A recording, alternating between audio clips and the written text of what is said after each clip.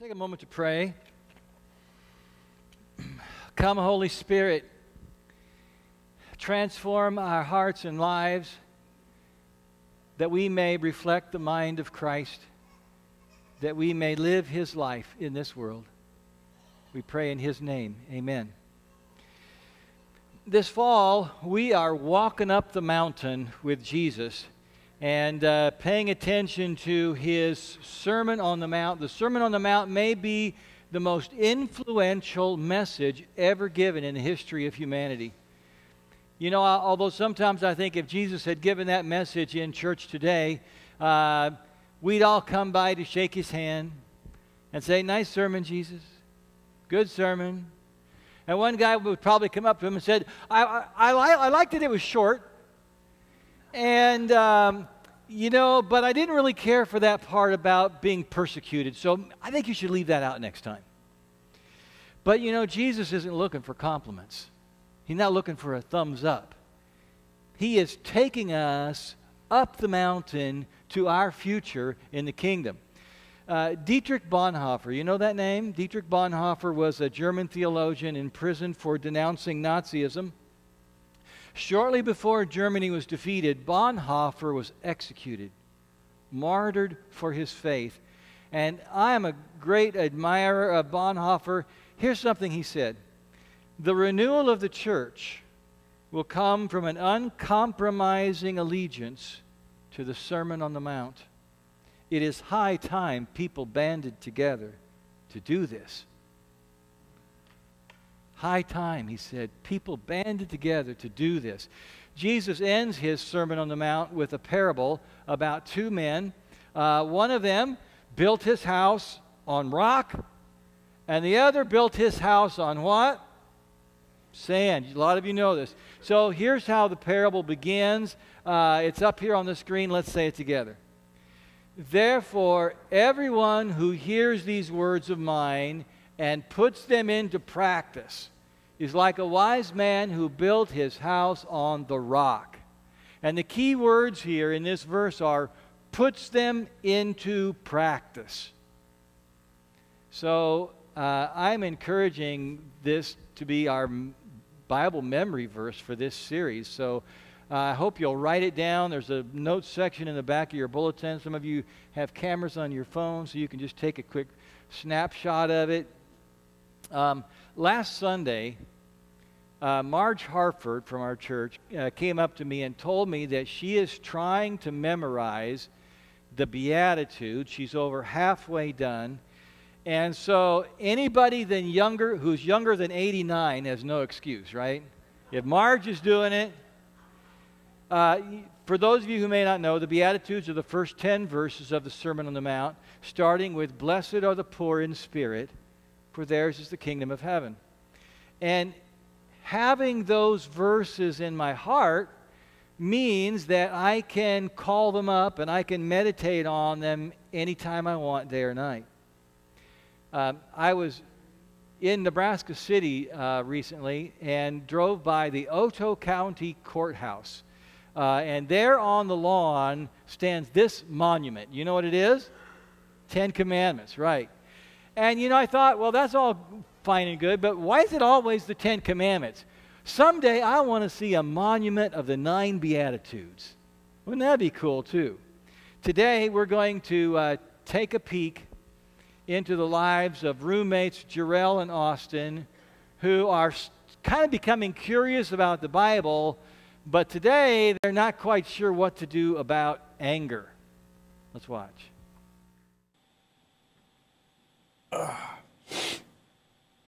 Aloha! Dude, did you drive my car? Yeah, Why? because I was out of gas and needed to go to the store real quick to get snacks for my favorite show. Now I'm out of gas, and I'm stranded on the side of the road, dude. Well, you should have checked the gas tank. No, I knew how much gas I had. I didn't think you were going to take my car to get snacks. Calm down, dude. Man, I tell you what, I'm gonna kill you. You know what I'm capable of, man. Yeah, I know. It's scary. You have an anger problem. Yes, especially when people betray me, I get angry. You're angry all the time. You once screamed at that little old lady that you were going to run her over with your car. She was just walking with her groceries. How did she betray you? By wasting my precious time.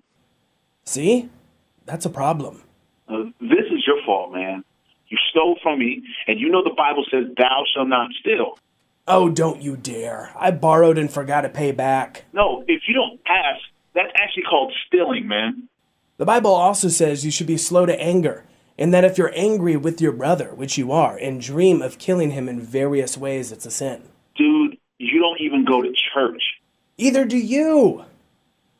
You just read the Bible to spite me. I'm not spiting you now. No, I'm angry because you sinned against me, man. Dude, if you're going to be a good little Christian, you need to get a hold of your anger. Yeah, okay. How about you just come pick me up so I can punch you in the face? All right, fine, but thou shalt not punch. That is in the Bible. All right, so they're kind of having issues with anger there. We're going to talk about that. Jesus is going to talk about that. Please open your Bible to Matthew chapter 5. We're going to start with verse 21, and we're going to walk through the scripture that Levon read for us a little bit ago. And the Pew Bible, page 969. And if you don't personally own a Bible, then bingo, today we're going to fix that. Just take that Pew Bible home. You can have it, read it, find out what Jesus said, build your life on it.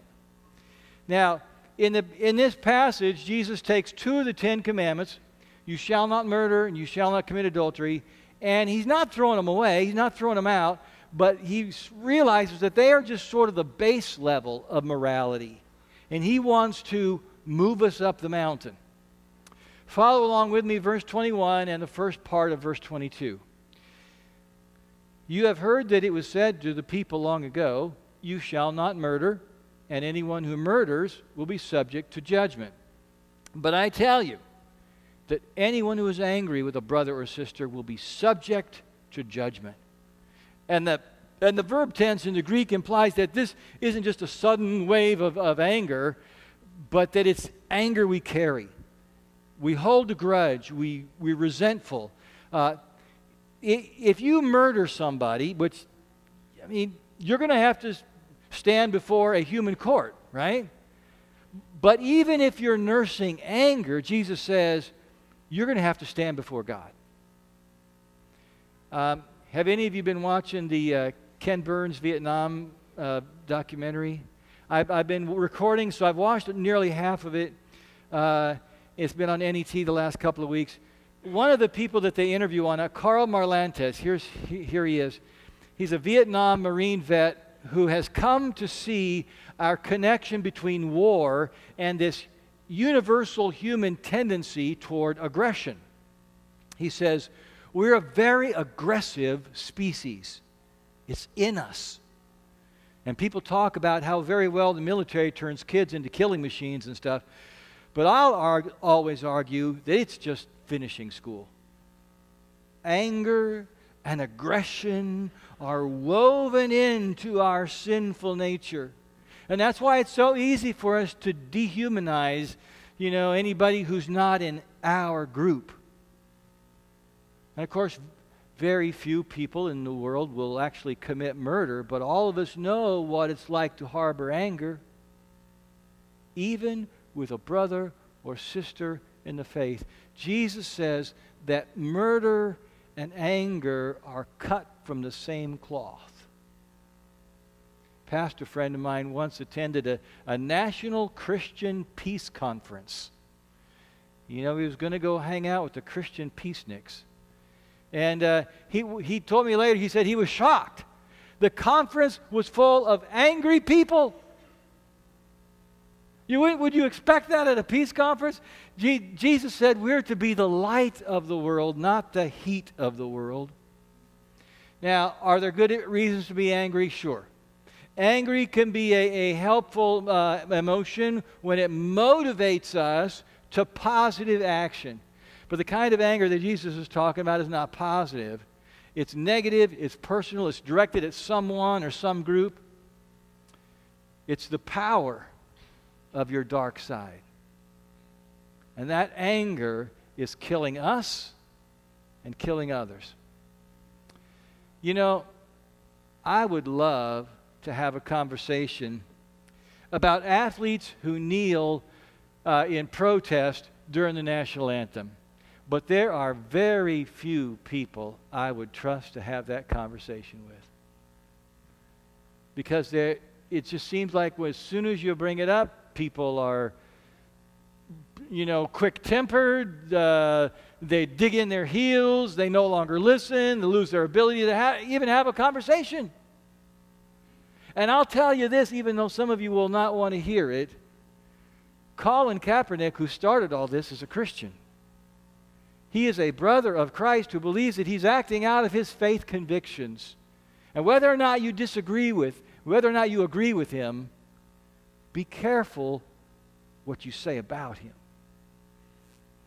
Because we're going to read in verse 22, Jesus says, again, anyone who says to a brother or sister, Raca, is answerable to the court, and anyone who says, you fool, will be in danger of the fire of hell.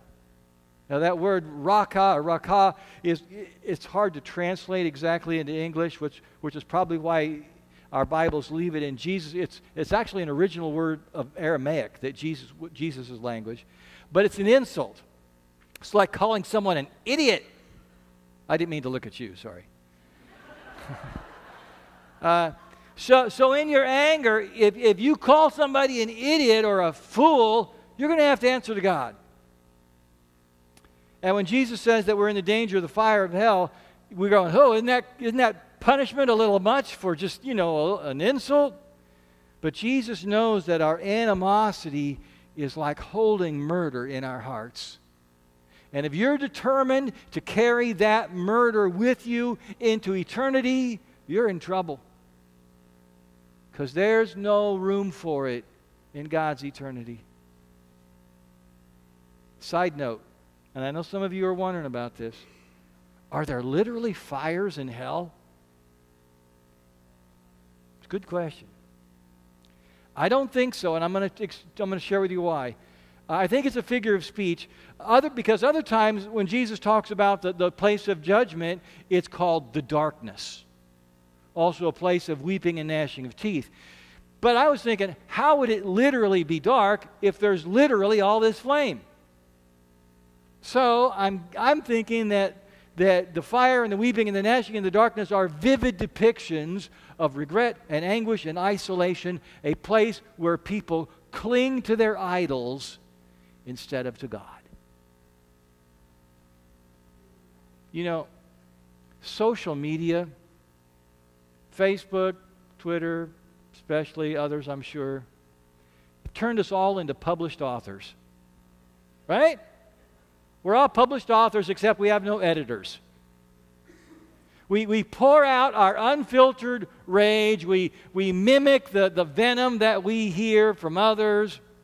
We insult people of a different political persuasion or different theological understanding. We insult the jerk who drives too slow, and we insult the jerk who drives too fast. Meanwhile, we always drive at the perfect speed. And when we insult someone and we belittle them, we feel perfectly justified. But Jesus says, watch out, you're killing yourself and you're killing others. And then he gives a couple of practical examples of how to get rid of anger and its consequences. So we're going to look at the first one now in verses 23 and 24. He says, therefore, if you are offering your gift at the altar, and there remember that your brother or sister has something against you, leave your gift there in front of the altar. First go and be reconciled to them, and then come and offer your gift. In ancient Jewish religion, your gift to God at the altar might be wine or grain or, livestock. And Jesus said, I don't care what it is, and this religious duty you're doing, stop. Interrupt it. First, go and make things right with this person who's angry with you, even if they're wrong for why they're angry with you, and you might be angry with them. Jesus says, before you go, first, and so he's emphasized that word, first, go and reconcile. In the early centuries of Christianity, when Christians gathered to receive communion, like we're going to do here in a little bit, before they shared the wine and the bread, they mingled around and they mended relationships. They would go and confess to each other, and they asked for forgiveness from each other, and they forgave each other. And sometimes it took a while, but they did it. And then when they were ready, they received the sacrament. What if somebody came up to you this morning on their way to receive communion and said, "I'm sorry I let you down"?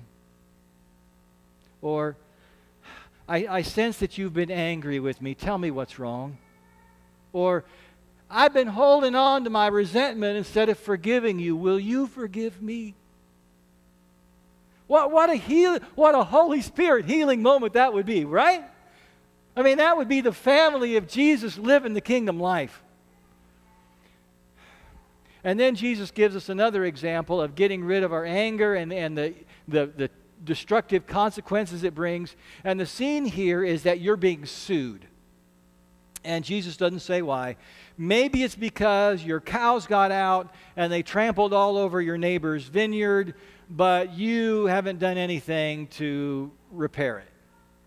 And you really don't want to do anything to repair it because a couple of years ago they wouldn't let their daughter marry your son. Who do they think they are?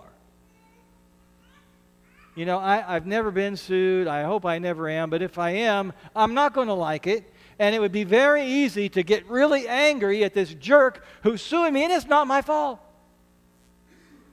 Jesus says, Steve, you cannot let your anger win the day. He says, you have to be a peacemaker.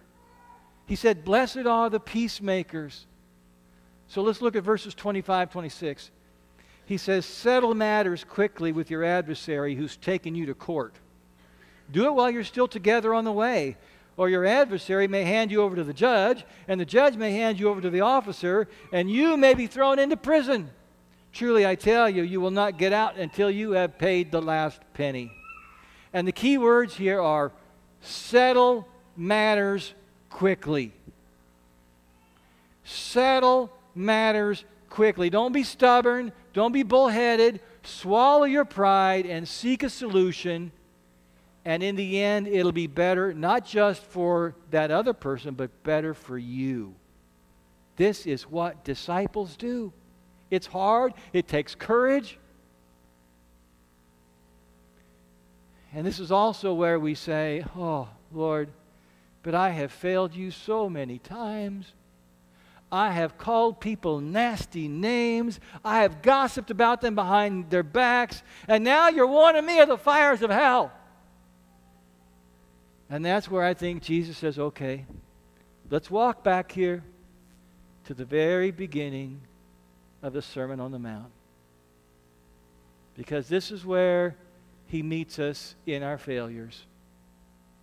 And he says, blessed are the poor in spirit, for theirs is the kingdom of heaven. And then Jesus takes us to another one of the 10 commandments. In verses 27 and 28, he says, you have heard it said, you shall not commit adultery. But I tell you that anyone who looks at a woman lustfully has already committed adultery with her in his heart. And we're going, what? I'm in trouble for looking? Well, that's what Jesus says. I mean, he sets the bar really high. And while Jesus is talking to men about ogling women, I think it applies to whoever you are, ogling whoever you are ogling, I guess.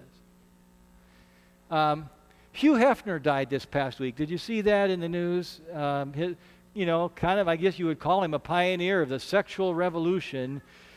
You know, I think in spite of the progress that has been made in the last century in women's rights and women's roles, there's a part of our culture that's more than ever that still wants to see people as bodies, as objects of fantasy. And we celebrate it and call it liberation. Jesus calls it adultery of the heart. I I told a story here in worship a couple of years ago. I'm going to share it again today. It's about a time when we lived in Lincoln. I was a pastor there, and one day I was driving on South 27th Street. It was a beautiful afternoon, kind of like some of the days we've had here lately. And I noticed running on the sidewalk was this tall, slim woman, just had really long, gentle strides. Her bare midriff was exposed. Her ponytail was bobbing up and down as she ran. And I noticed. I couldn't help but notice. Anybody would have noticed. It was the second look that got me in trouble.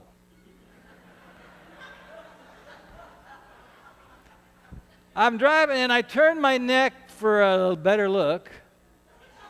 And just then the car in front of me stopped short. So I slam on my brakes, my tires squeal. Fortunately, I didn't hit the car in front of me. And I wondered, just how many accidents does this young woman see while she's running down on the sidewalk? It's not a sin to notice. The sin, I think Jesus is saying, is in the intention of our looking. What is the intention of our look? Dietrich Bonhoeffer also said this: our bond with Jesus permits no desire without love. It permits no desire without love. Jesus says that lustful looking is adultery of the heart, and so I think he's warning us because he knows that it can ruin us as well as having a negative effect on others. It's not a harmless sin. It's not a victimless crime. It brings the kingdom of hell into your life. And that's why Jesus recommends radical surgery. In verses 29 and 30, the end of our passage, Jesus says, if your right eye causes you to stumble, gouge it out and throw it away. It is better for you to lose one part of your body than for your whole body to be thrown into hell. And if your right hand causes you to stumble, cut it off and throw it away. It is better for you to lose one part of your body than for your whole body to go into hell. Now, this is extreme language here, but Jesus makes a valid point. The loss of a limb or an organ is small price to pay if it saves you from judgment. Or as Jesus would say another time, what good is it to save your life but lose your soul? But we also know that the earliest Christians did not practice amputation as a means of salvation. They understood what Jesus was talking about. And I believe that the kind of surgery he wants us to perform is immediate surgery. It's radical surgery, but it's not of the bodily kind. Over the years, probably in every church that I have been, I have talked to men in our church have come to me dealing with an addiction to pornography. And some of them find support groups, and there are some here in the city. Some of them go to counselors. Some of them also set up filtering programs on their computers. And so it notifies their spouse and maybe their friends if they start to search for a porn site. But I've also talked to men who have tried that and then find ways around it. So now they're using the computer at work or they're stopping off at the library. And I can also tell you that not all of those marriages survived. Not all of them survived. Now, for me, that radical surgery means that I have chosen to be very selective about what I watch. Now, I'm not going to tell you how I handle it, and you and God have to figure this out, right? I can't tell you how to do it. But I have decided to become very selective about the movies and TV that I watch. So I use the IMDb website. You know that? Internet Movie Database is pretty popular. And you go down to the parental section, and I use it for my own benefit. And there's also another website that I found that is really good. It's called commonsensemedia.org.